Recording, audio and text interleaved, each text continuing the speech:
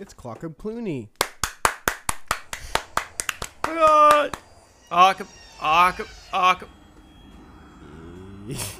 Yeah, was that chanting? What was that?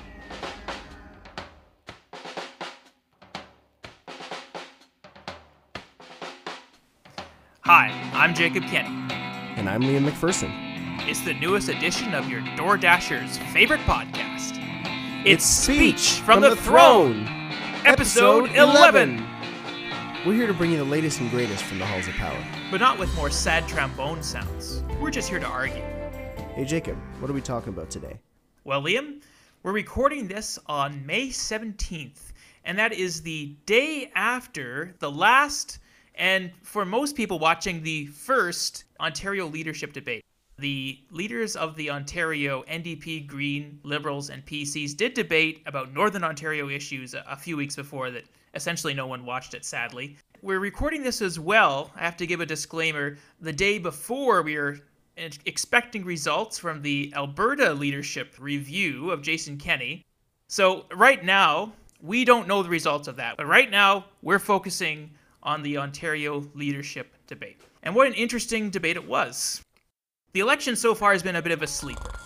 Yes, exactly. That's the only real pundit reaction that we can give it. The PC started ahead, they remained ahead, and the margin really hasn't changed between them and the Liberals at all in this election. There's some minute narrowing at the beginning of the election, but essentially the PCs have remained between 8 and 10 points ahead and completely unstoppable. So this debate was really the last chance for the Liberals or the NDP, any of the progressive parties looking to unseat Doug Ford, to create some momentum, to separate themselves from the rest of the herd and catapult themselves to victory. Did that happen last night? No. Not even close. Unfortunately, Del Duca and Duca Horwath, the leaders of the Liberals and the NDP in Ontario respectively, they had many chances to take Doug Ford out, and they chose instead to lob balls at each other rather than to focus on their main enemy. Now, I think the main theme of this podcast for me is going to be talking about message discipline, because it's something that Ford has, and you could signify it by the fact that he was willing to break the rules and bring a binder full of his slogans to the debate. And, the rest of the candidates on stage, they griped at him, they attacked him for being a binder when they were showing off at how improvised and well-practiced they were. But the thing is that, Ford, he has a brand, he stays on brand, he knows what his talking points are, he literally brings his talking points to the debate. And I think rather than making fun of Ford, the leaders of the progressive parties that are challenging him, they need to learn from his example. Because he was the only one that really stuck to his message. Bring your own binders. Literally, don't attack the one kid that studied. Study yourself. Bring your own cheat books. That's the lesson. Thanks for listening, guys. And it's not about the cheat books. It's about the fact that you stay on message. You stay on script. So let's look at what each of the leaders wanted to keep as their script. The Liberals, their message is Ontario, place to grow. And we heard that a few times from Stephen Del Duca. But was that message really being enforced by the attacks that he brought against Doug Ford? Especially when you go against something like Highway 413. His line is Ontario, place to grow, and yet his constant refrain was, I want to stop building this highway. And he does replace it, and he does say, I'm going to use the money instead to build schools. The problem is, if you're saying that you want to build schools, just say you want to build schools. When you lead with you're going to cancel something, you're sort of negating your whole point of Ontario, place to grow. And then especially later in the debate, when Duca Horwath started attacking him and replaying the 2018 election, Del Duca tried to defend himself. He said, we're not replaying the 2018 election. But then he went on to defend Wynne. He went on to defend his record as a minister. Again, that doesn't really show that you're growing if you're still making the same arguments from 4 years ago. If you want to say Ontario is a place to grow, you have to show that you yourself have grown. And when the moderator, Steve Pagan, asked all the leaders, what's one thing he regretted? What a great chance for Del Duca to show that he had grown, that Ontario was a place for him to have grown as a person, that he learned something from the humiliating defeat of the Ontario Liberals. And did he choose to show that? No, he didn't. Instead, he defends his record again. Doesn't really show a genuine regret. Now, the NDP have an even worse message discipline problem. They have several strong messages, but the key point that I just said there is several. So they started the election with 10 more seats. We have 40 seats right now. We need to win 10 more, and then we'll have government. So that's an interesting message. It shows that they have a strength to build upon. Even though normally if you're leading in the polls, you want to say that your polling is your strength, but they're not leading the polls. So instead they're saying, well, we have all these incumbents. Our incumbents are our strength. We just need 10 more people, and then we have government. It's actually a really good frame for the NDP to take. They're building on their strongest strengths. Did we hear that line once from Andrea Horwath in the debate? Nope. Not at all. Their platform is introduced as, they broke it, we'll fix it. Again, that's a great frame. The PCs have been bungling everything that they stumbled into. The NDP have a plan to solve it. Again, I have nothing wrong with that. Did we hear those lines once from Andrea Horwath? Nope, never did. And then as well, a subtitle of the NDP platform is strong, ready, working for you. Did we hear that ever from Andrea Horwath? No. So we have 3 possible messages. She chose none of them. Instead, what we did get out of Andrea Horwath is these aimless stories of people in swing ridings that sort of have these vague challenges in life. And, there'd be questions like, oh, what are you going to do about healthcare? Well, thank you, Steve. I met Wendy in Thunder Bay, Ontario, and she's telling me that it's really difficult to put her old folks in a home, and it's so expensive. So we need to do something about that. And that was basically her answer. Like, it's pointless. We just have these aimless narratives. The NDP, you have 3 possible messages. You have a great platform full of ideas. Did we hear any of that from Andrea Horwath? Not at all. And then Mike Schreiner was there. Mike Schreiner was good. He's always good. He's always been a great politician. It's just unfortunate that he's an amateur working for an amateur party. I seriously wish that he sounded like more of a New Democrat than Andrea Horwath. I wish he was leading the New Democrats. So that's my take. Message discipline. And Doug Ford, he was on brand. We'll get it done. He said that every time. That's been in every ad. That's been in his platform. It doesn't necessarily make a lot of sense, but he's always on it, and he always sticks to message. All the other leaders that were on the stage with him didn't do it, and that's why Ford is going to win. Well, to start off with, this election has been a sleeper, or had been up until we watched the debate. Nothing was really like the vote. All the votes in the polls are like pointing towards the Doug Ford majority. It's important to note that it's pretty soft support from when that polling was done. I think Del Duca, I saw some Google data that came back where all the leaders enjoyed spikes in searches for their names by Ontarians. And Stephen Del Duca actually enjoyed the biggest spike because he's had sort of an issue where nobody knows who the heck he is. So it seems like finally people are looking this guy up, and so he led the mentions.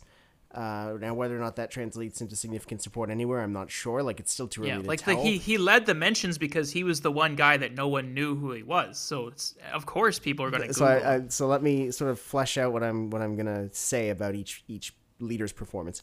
So we'll start with the premier. So I think you're absolutely right that the premier, whether we like it or not, some people say he's kind of a bull in a china shop, and he is in how he governs, but in how he campaigns, he is a classic retail politician. He knows his messages. He knows the messages to pivot to. And that, yes, could have been in part because he had a binder, like you said.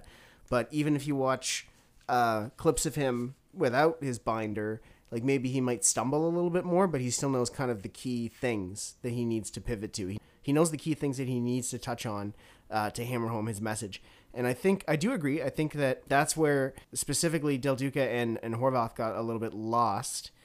And so what I will say about them is, so I was actually, when I was at the gym today, I saw an ad because like the channel in our gym was like some Ontario channel. And so I got an Ontario election ad, and it was an NDP ad. And I actually thought it was quite clever. And that's the thing about the NDP is some of their messages are good, some of their messages aren't. So I was watching this ad, and the ping pongs, like it's like table tennis or ping pong, and the ball's going back and forth, and there's a guy with a red tie and a guy with a blue tie, and these like this big bold text. You know what they say about like, yeah, you got to understand the ad. It's a good ad when the sound is off and you can still understand it. And the sound was off and I completely understood. It was like big bold text flashing like, long-term care debacle flashed on the screen or something like that. Something about healthcare, something about like an environment failure, something about a fiscal failure, something about, failures popping up on the screen as these two guys, one with red tie and one with a blue tie, are duking it out, playing ping pong. I like it. And like the ball is orange, which you don't really care about at that point, but then all these orange balls drop from the sky and like flood the table, and then like Andrea Horwath steps out and picks up one of the balls and is like, says her like slogan or whatever. I'm like, oh, that's good. Because obviously it's the classic NDP thing. Like you're tired of voting red and blue, vote for us. But like I thought it was done in a real clever way. And then I can't remember. This is probably bad that I can't remember what the slogan was, but like that's kind of the problem is, and where I'm going to critique them is the overuse of the folksy anecdote in the past, particularly like 20 to 25 years. It's really becoming noticeable when politicians make stump speeches, when politicians perform on the debate stage. It's always the folksy anecdotes, like Pierre Poilievre. Everyone wants to be Bill Clinton. Everybody wants to be Clinton. I don't know if he's the guy that popularized that kind of speaking, and I know Obama was the same way. I know that Arnold Schwarzenegger was actually the same way. I know that Poilievre, Andrea Horwath, like it spans a lot of different political sides of the political spectrum. But it's overused, so she kept pivoting to these, Deborah and so, like she's had both her legs like crap out, so she's waiting. And like I know they're trying to bring it home, and they're trying to bring the reality of like it's not a laughing matter that the millions of Canadians on wait lists right now. We're not laughing about that. We're just it's the way in which she delivers her message, which is instead of hammering home a line or a thing, a political goal that she wants people to remember about her party, she I think has an over-reliance on the folksy anecdote, which is why I think Jacob and I make fun of it. When she should be hammering home a message. Doug Ford's message is, which is hilarious, but it's a good message, we're saying yes.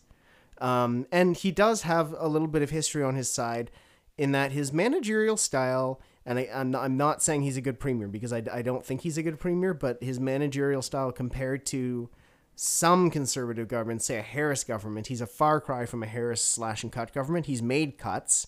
I'm not saying he doesn't cut. He has a reputation for cutting, but Mike Harris was like Mr. Slash and Burn. So that's why he's saying we're saying yes, because for conservative governments in Ontario, he's more like a Bill Davis. He's kind of a bland, boring populist that just says yes. Like pretty much he's stayed in power by every time he's made a policy error. For the first year or so, the policy errors were awful, and he'll still make rookie communications mistakes, and I could get into all the communications mistakes and all the self-inflicted wounds that he's suffered. But the reality is, when you look at him as a guy who has a brand and knows his brand, he knows his brand. So he was saying, we're saying yes. And so like, I can remember that, you can remember that. And he can list a bunch of things that he's going to spend money on. And he is pretty much just spending money on it. Like, he's running deficits. He's not balancing the budget. He's departing from that conservative, traditional, like neoliberal conservative path that we've seen in the past few years. And so when you look at a guy like Del Duca, what I will say that Del Duca did right was, it's clear he knows his stuff. Like when he speaks, he's very sure of his facts. So I'll give him credit there. He knows his stuff. You can't say that he would be somebody who would just make something up on the spot. He has a command of the policy book for sure. Mm-hmm. However, I agreed with your point, Jacob, when you said that that with the 2018 election, that he kept mentioning, we don't need to go back to the 2018 election, and he said it a few times. I think he only needed to say it once as a good line, but when he kept bringing it up, I noticed Andrea Horwath tried to exploit that and say, you don't want to go back there, Stephen, to all your failures, and then it's a bunch of infighting between Liberal and NDP, and I think that's the danger in like before you and I were broadcasting, we had a little discussion about whether the opposition leaders should have focused purely on the premier or whether they should be able to attack each other when they feel they need to or if they feel there's a reason to. And you're something of a. I mean, we can get into this after, but because I want to know your views on this. But I found that I think that Andrea Horwath and Del Duca attacked each other too much. I think it took the focus off of the premier for sure. Like they allowed themselves to be drawn into petty fights, and Stephen Del Duca wasn't good enough at avoiding that bait. When Andrea Horwath came for him, he should have just ignored her. I agree with you there, because it just, then he kept getting drawn into fights. You can't keep getting drawn in. I think it's one thing to respond once or twice. And like, but like if you keep getting drawn in, it becomes a distraction and you're not attacking the person you need to, which is the person who's the incumbent premier. You need to be focused on the premier. And Andrea Horwath, instead of having a coherent message, like Del Duca came through with, his message has been the choice is yours. You can have Highway 413, or you can have repairs to schools, or you can have, and like he's had some great messages on social media, but bizarrely I didn't really see them, expanded upon enough when he was speaking. He had some good messages, but he also had a little bit of trouble kind of hammering something home in the way that he should have, and making himself memorable, other than, as you said, people finally found out who the heck he was. Now, that being said, I mean, I don't think he's given anybody a reason to like dislike him. I fear that he's not doing enough to stand, and same with Andrea Horwath, that they're collectively not doing enough to stand above Doug Ford message wise.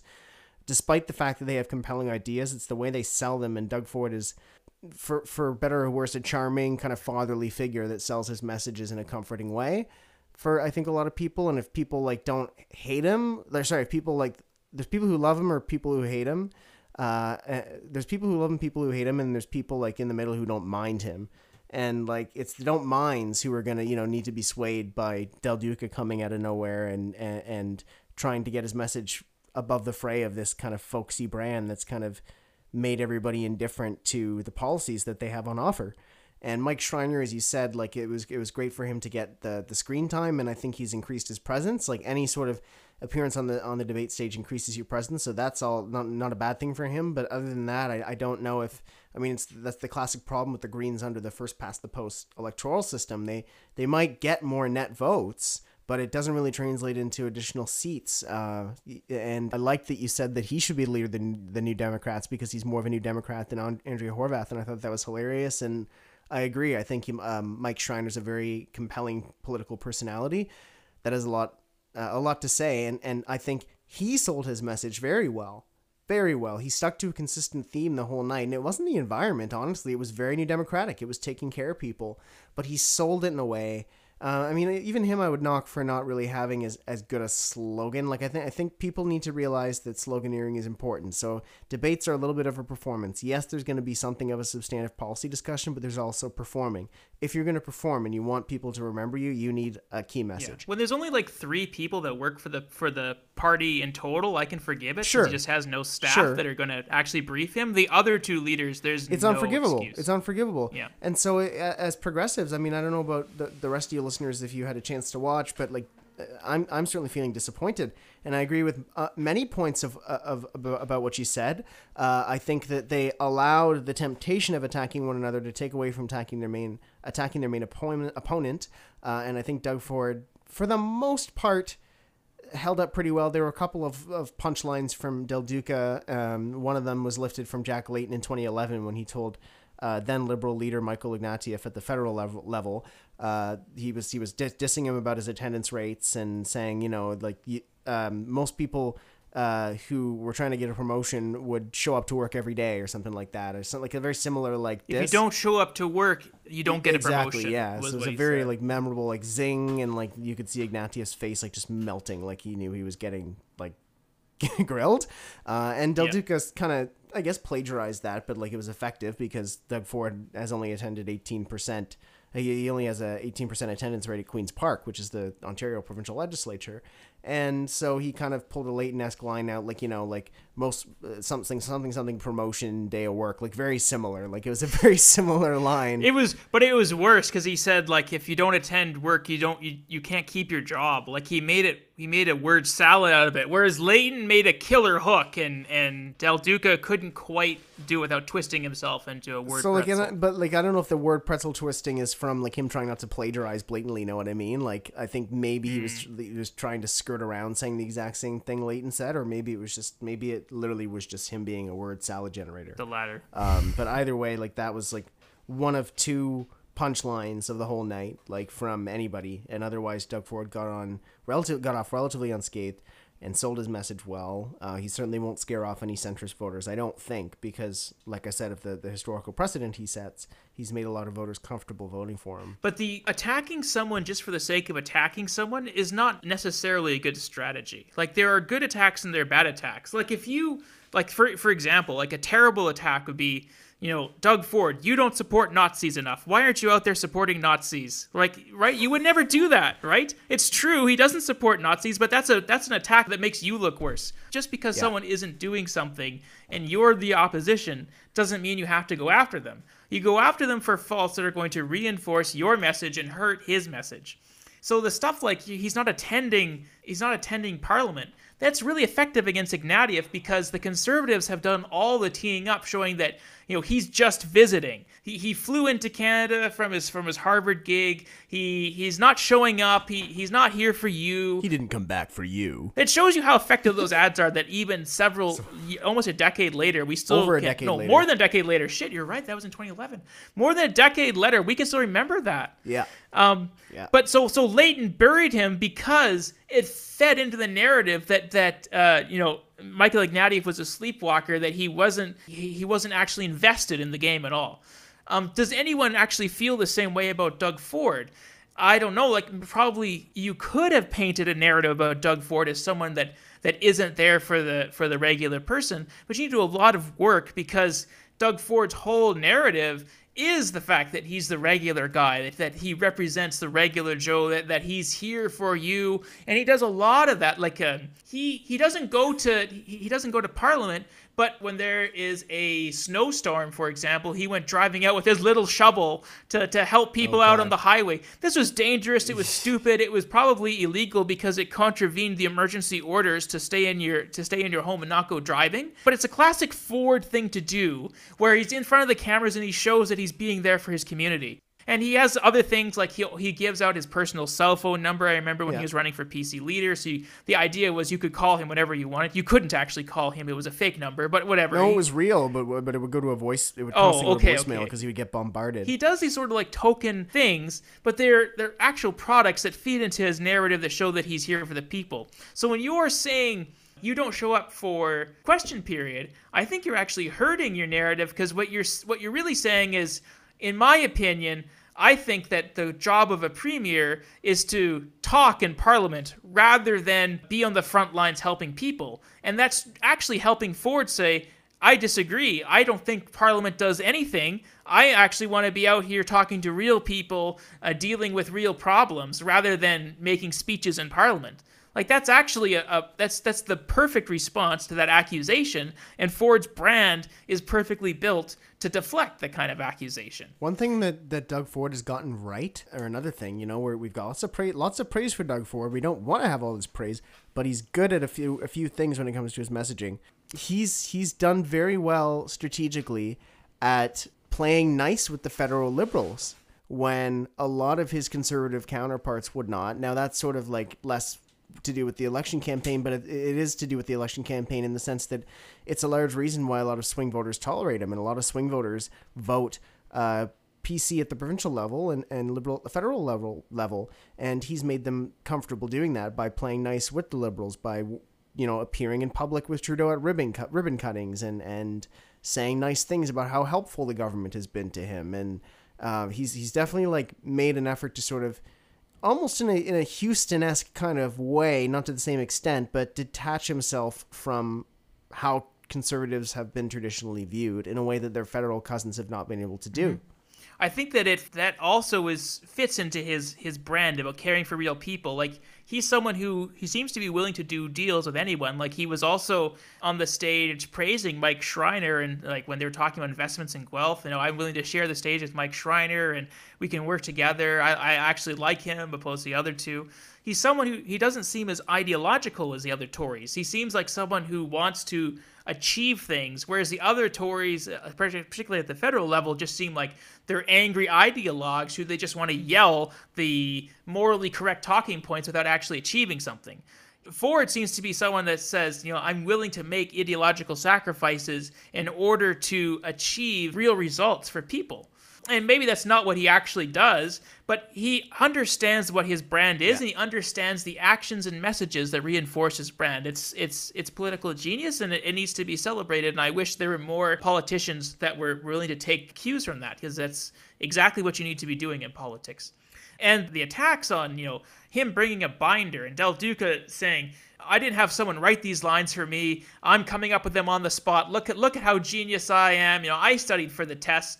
And Doug Ford's an idiot who's reading from the binder. If you've done the work beforehand, if you have laid in 30 months of attack ads that show what a doofus Doug Ford is, and how, his ignorance is costing lives, in the pandemic, for example, then calling him an idiot is perfect. And Del Duca had a few attack points that could have fit in that narrative, particularly when he was criticized in response to COVID.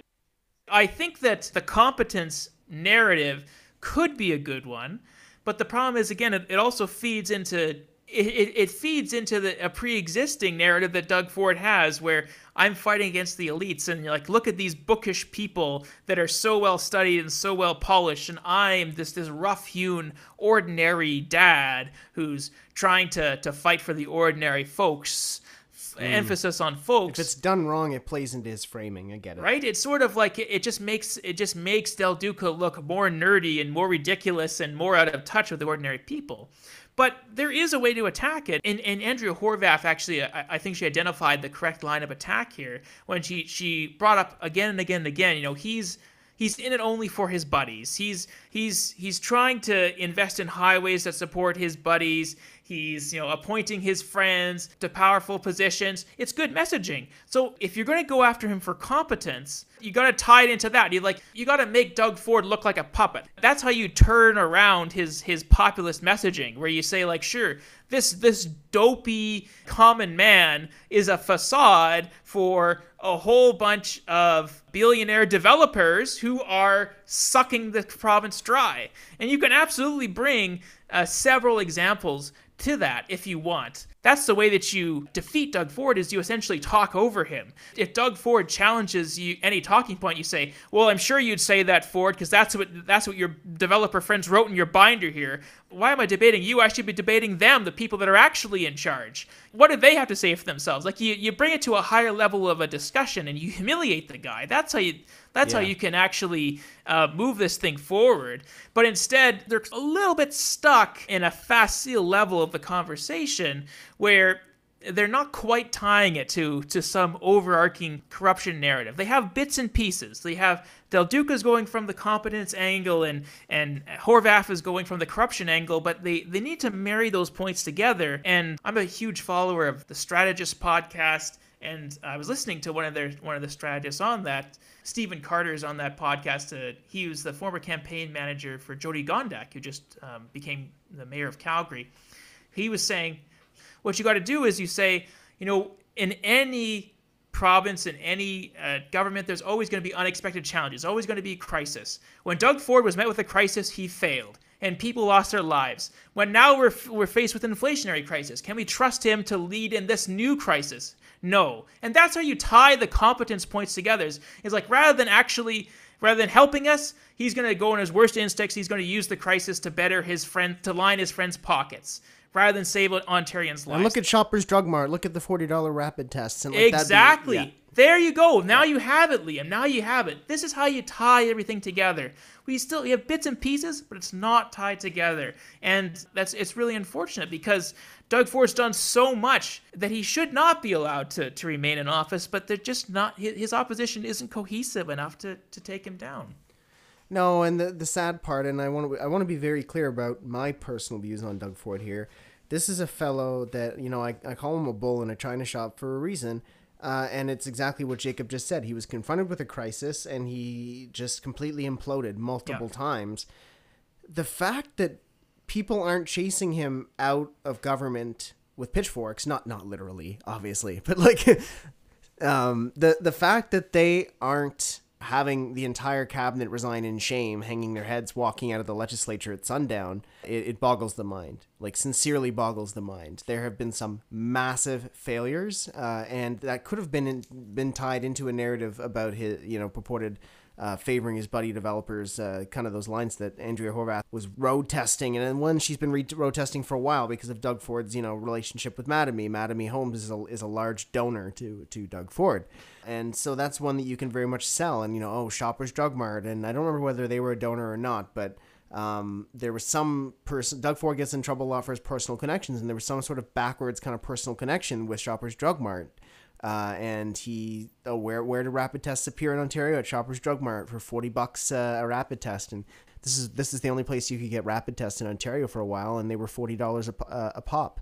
So historic levels of mismanagement, and that's just the small scale. On a larger scale, there were entire long-term care homes that were following provincial guidance, which wasn't competent at all, or did not follow the science to the T for one matter or another. And Del Duca tried to point that out in the debate. He didn't really hit it home, and it's something that requires expanding on, so I will. But basically, his gross incompetence in making proper COVID regulations that followed the science allowed thousands of Ontario seniors to die, and they had the second highest death toll in the country, second only to Quebec. And it was to the point where some long-term care homes who had jurisdiction over their own affairs, there's a handful that kind of decided to ignore the government guidelines because they were shit, frankly, and they were actually better off once they started using their own guidelines that they developed based on, I don't know if it was federal advice, but some other source than the provincial government. And there was semi-regular conflict with the Premier and the Ontario Science Table, who guided COVID regulations in the province. And obviously they're not politicians, so they can't decide, but they provided the advice. And they'd been at odds with him again and again on various measures. And most notably, those measures were the April 2021 measures that I believe caused one or several members of the board to leave because he just put out these dopey restrictions. And Del Duca alluded to this as well, the playground thing where they banned kids from going to playgrounds in the middle of COVID as if that was going to stop COVID, when outdoors is actually one of the safest places you can be. And just it was those bonanza kind of what I would call COVID theater regulations that came out. It was like, how do we simultaneously look like we're doing something and we're saying yes, his brand, well, actually steamrolling everything behind the scenes. And I don't want to say Doug Ford's a tactician, but he's certainly been able to thread the needle in appearing competent, and or at least a lot of Ontarians kind of shrug their shoulders as if COVID's in the rearview mirror. And so I'm not sure if that's why his failures on the pandemic aren't really having an effect on his reputation. But it's a shame because there's a lot of other places in the world where somebody like that would be out of office at sundown, and the entire government would have resigned. And the fact that he might win a majority because the progressive choices in Ontario can't find a coherent message is nothing short of shameful, because they've been screaming their heads off at Queen's Park about how Doug Ford has blood on his hands. Well, then you better goddamn show it, and you better explain it on the debate stage. Yeah, why didn't you say that in the debate? That was a perfect line to bring up in the debate, and no one did. No. I guess they got melodramatic over all the wrong things. You're talking about children not being able to play in the park. Del Duca brought up his kids over and over and over again. I guess it's trying to be relatable. No, I don't know. It tries to prove that he's got laid at least twice in his life, which is admittedly 2 times more than I would have expected. Oh, Jacob, Jesus.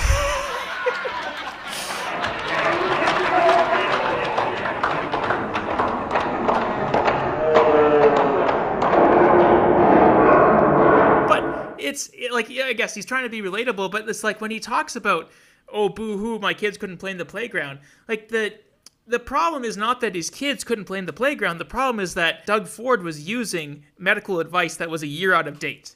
So it's he's making the criticism, but he's not tying it in to the overarching narrative. That the problem with Doug Ford making those regulations is that he was making regulations that killed people.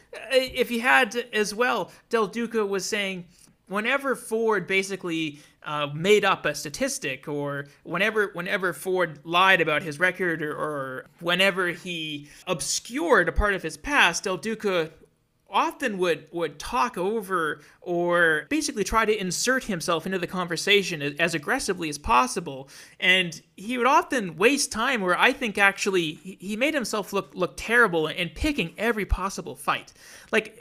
Especially at the very beginning when he stands in front of Ford and says, you're entitled to your own opinions, but you're not entitled to your own facts. That is 10 seconds that he could have devoted to making up his own counterfacts rather than stating that outright.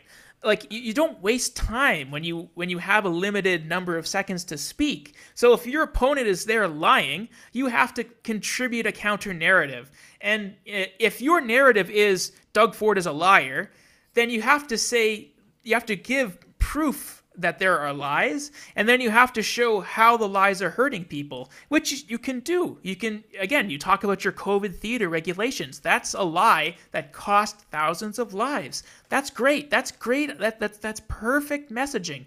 Did Donald Duca do it? No, he didn't. They would get halfway to a good message and then just stop. It was so weird. You're not willing to pull it, but they get just as... It was so vague. Nobody said anything. Like that was nobody said anything. That was the thing that really hurt me the most. Where I think both the Liberals, Del Duke was a little bit better, but Andrea Horwath especially, rather than talking about the policies, and I've read through their platform, the NDP has great policies. Rather than talking about their policies, she would instead summarize the goals of the policies, rather than actually talking about the specific measures they're going to implement to make people's lives better. They would just say, we're going to do this, we're going to do that, and the public doesn't care. Like if they of course they want healthcare to be better, they want long-term care to be better, but you can't just trust someone at their word that they're going to make it better. They have to give you proof points. It's the way they packaged it. I think they tried to boil down their entire platform to a few catchy words, like to a catchy slogan, when what they should have done is what we've often talked about in private conversations, and I think on this podcast. Like, I hate to cite a conservative as this model, but like the Stephen Harper kind of platform design, the Stephen Harper 2006 platform design. Yeah. Pick three strong points. So, okay, she would get on stage and she would say vaguely, we're going to fix healthcare, we're going to make sure people have good paying jobs. Like it was fifth grade reader level stuff. That's fine.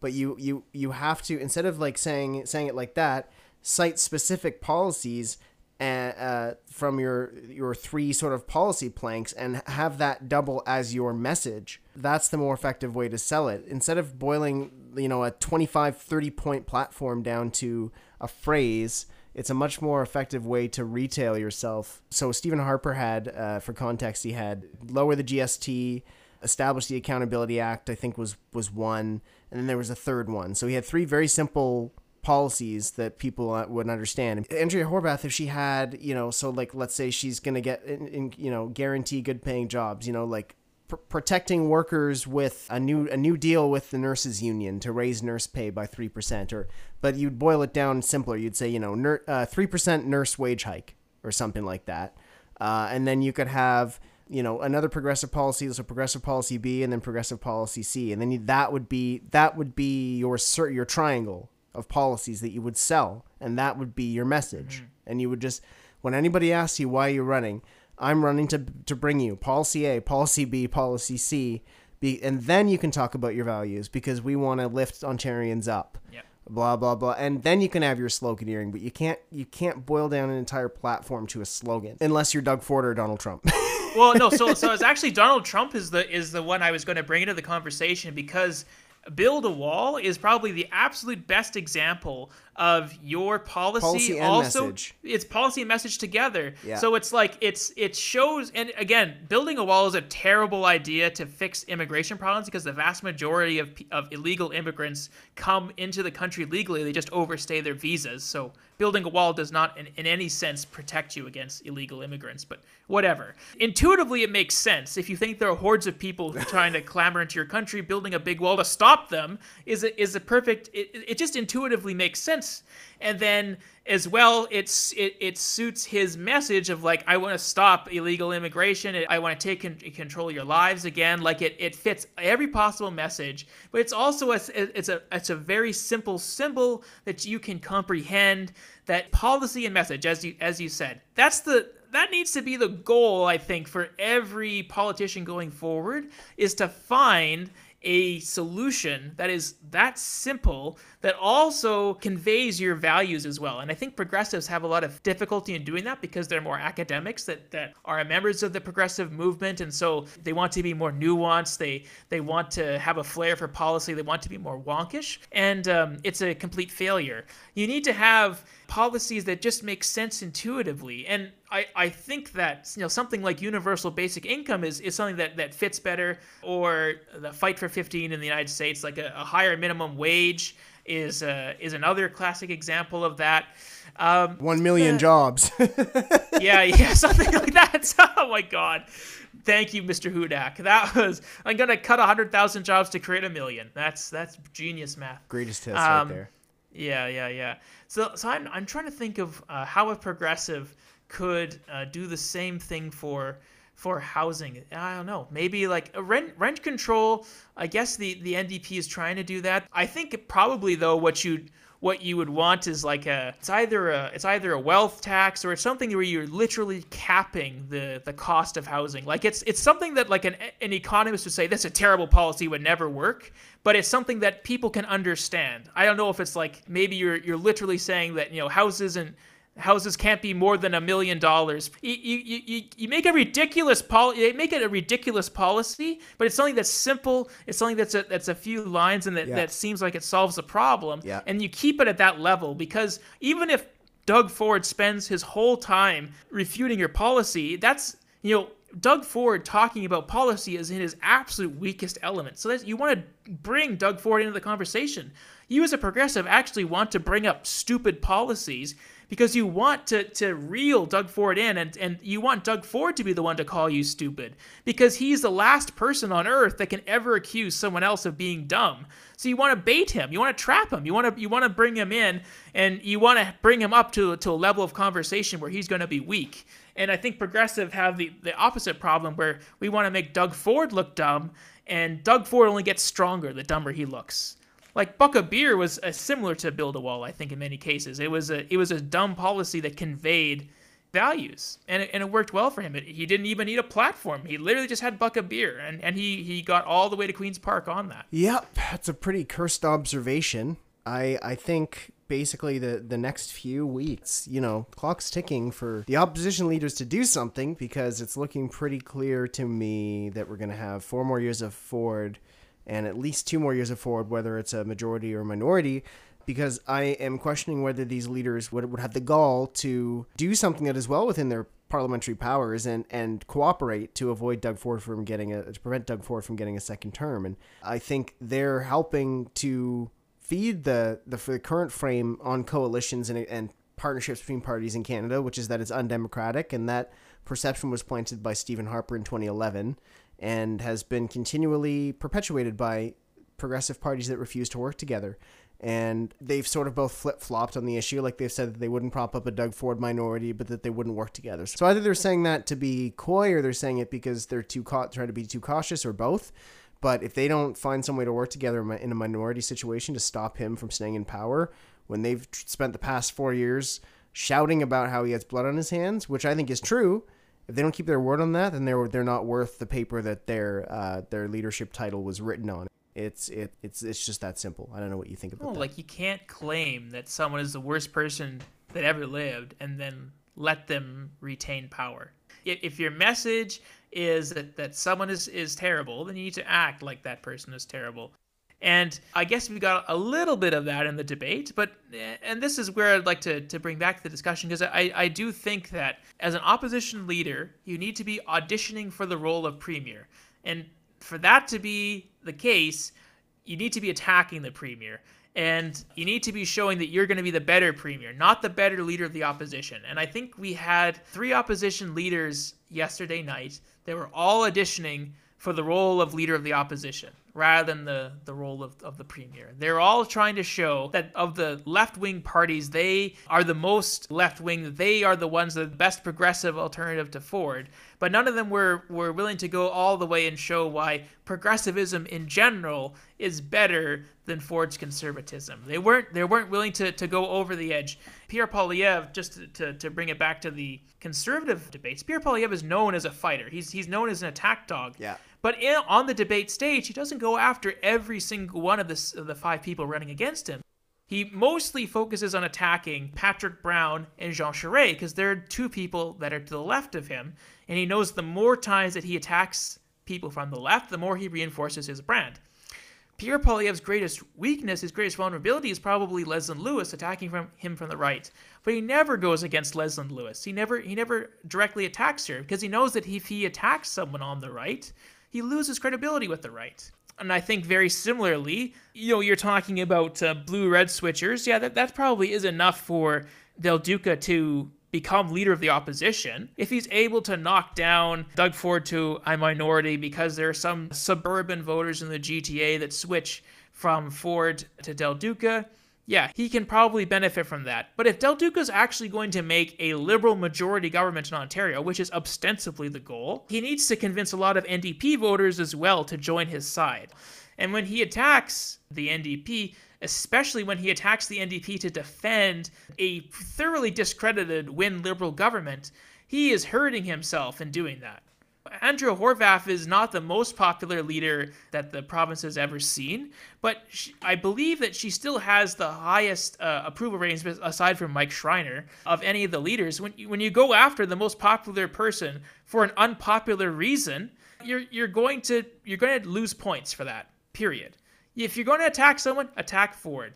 Yeah, I mean, I think you and I disagree on the nuance of that.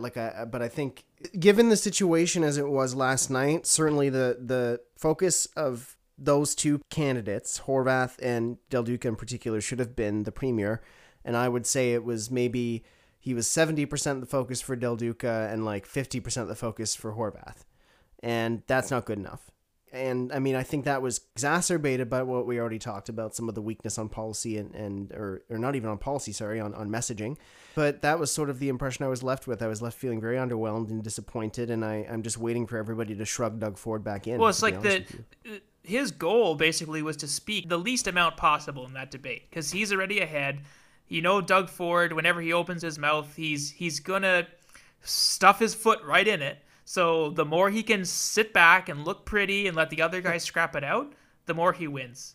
And just as a final point before we get around to closing this, Doug Ford, speaking about putting his foot in his mouth, there's been some controversy here over candidates. The Liberals have lost quite a few, but Doug Ford's education minister, Stephen Lecce, has gotten in some real hot water over participating in a slave auction when he was in a fraternity in Western University. Oh boy. A slave auction. So that fits really well in today's identity politics, when you sell yourself off as a slave for laughs. And rather than condemning his education minister, Doug Ford last night said, "Ontario has the best education minister we've ever had." Oh, gosh. That's his ringing endorsement of Stephen Lecce. I cringed at that. Like, why is this man allowed to be Premier of Ontario? This guy should be fucking buried. The saddest part, Jake, it was like 35 to 40% of the populace at any given time just kind of shrugs at that and goes, Yeah, I know. Because that's what's so infuriating. That's a failure of opposition. It's a pure failure of opposition. Like, this guy I think it's very similar to the Trump thing, where Trump had a lot of things wrong with him, but he was wrong in so many different places that his opponents had difficulty making a coherent narrative of all his faults, because he was wrong on just so many levels that the media in particular and the Democratic Party got obsessed with the daily hit of attacking him for the latest thing he said, rather than bringing up the one or two really big things he had done in the past over and over again and making that the story. When you just go after him for all the small little shitty things that he's done, the public loses the narrative. They lose the ability to understand, how all these things matter. The attack isn't really, the attacks aren't landing. But if you can paint Doug Ford in consistent colors and make him so repugnant that the average voter can't stand the idea of this guy remaining in office, the same way that like a CPC voter literally cannot stomach the idea of Justin Trudeau remaining prime minister for a single day more. And that's because the Conservatives constantly talk about a consistent narrative about Justin Trudeau. If you can paint Doug Ford in the same colors, he's done more than enough that the voters can be sick of him. But because you attack him in so many different ways and so many different angles all the time, everything falls off of him. And on that typically happy note, I think we've covered a lot of ground on this. I think we've comprehensively broken it down, and I hope you enjoyed that, listeners. It's been nothing but blue skies and golden sunshine from us here at Speech from the Throne. And I hope that you tune in next week for much more. If you want to send us your thoughts on that, as usual, you can send them to speechfromthethrone@gmail.com. That's speechfromthethrone@gmail.com. We always love to hear from you. In the interim, until the next one, I'm signing off. Take care. Bye.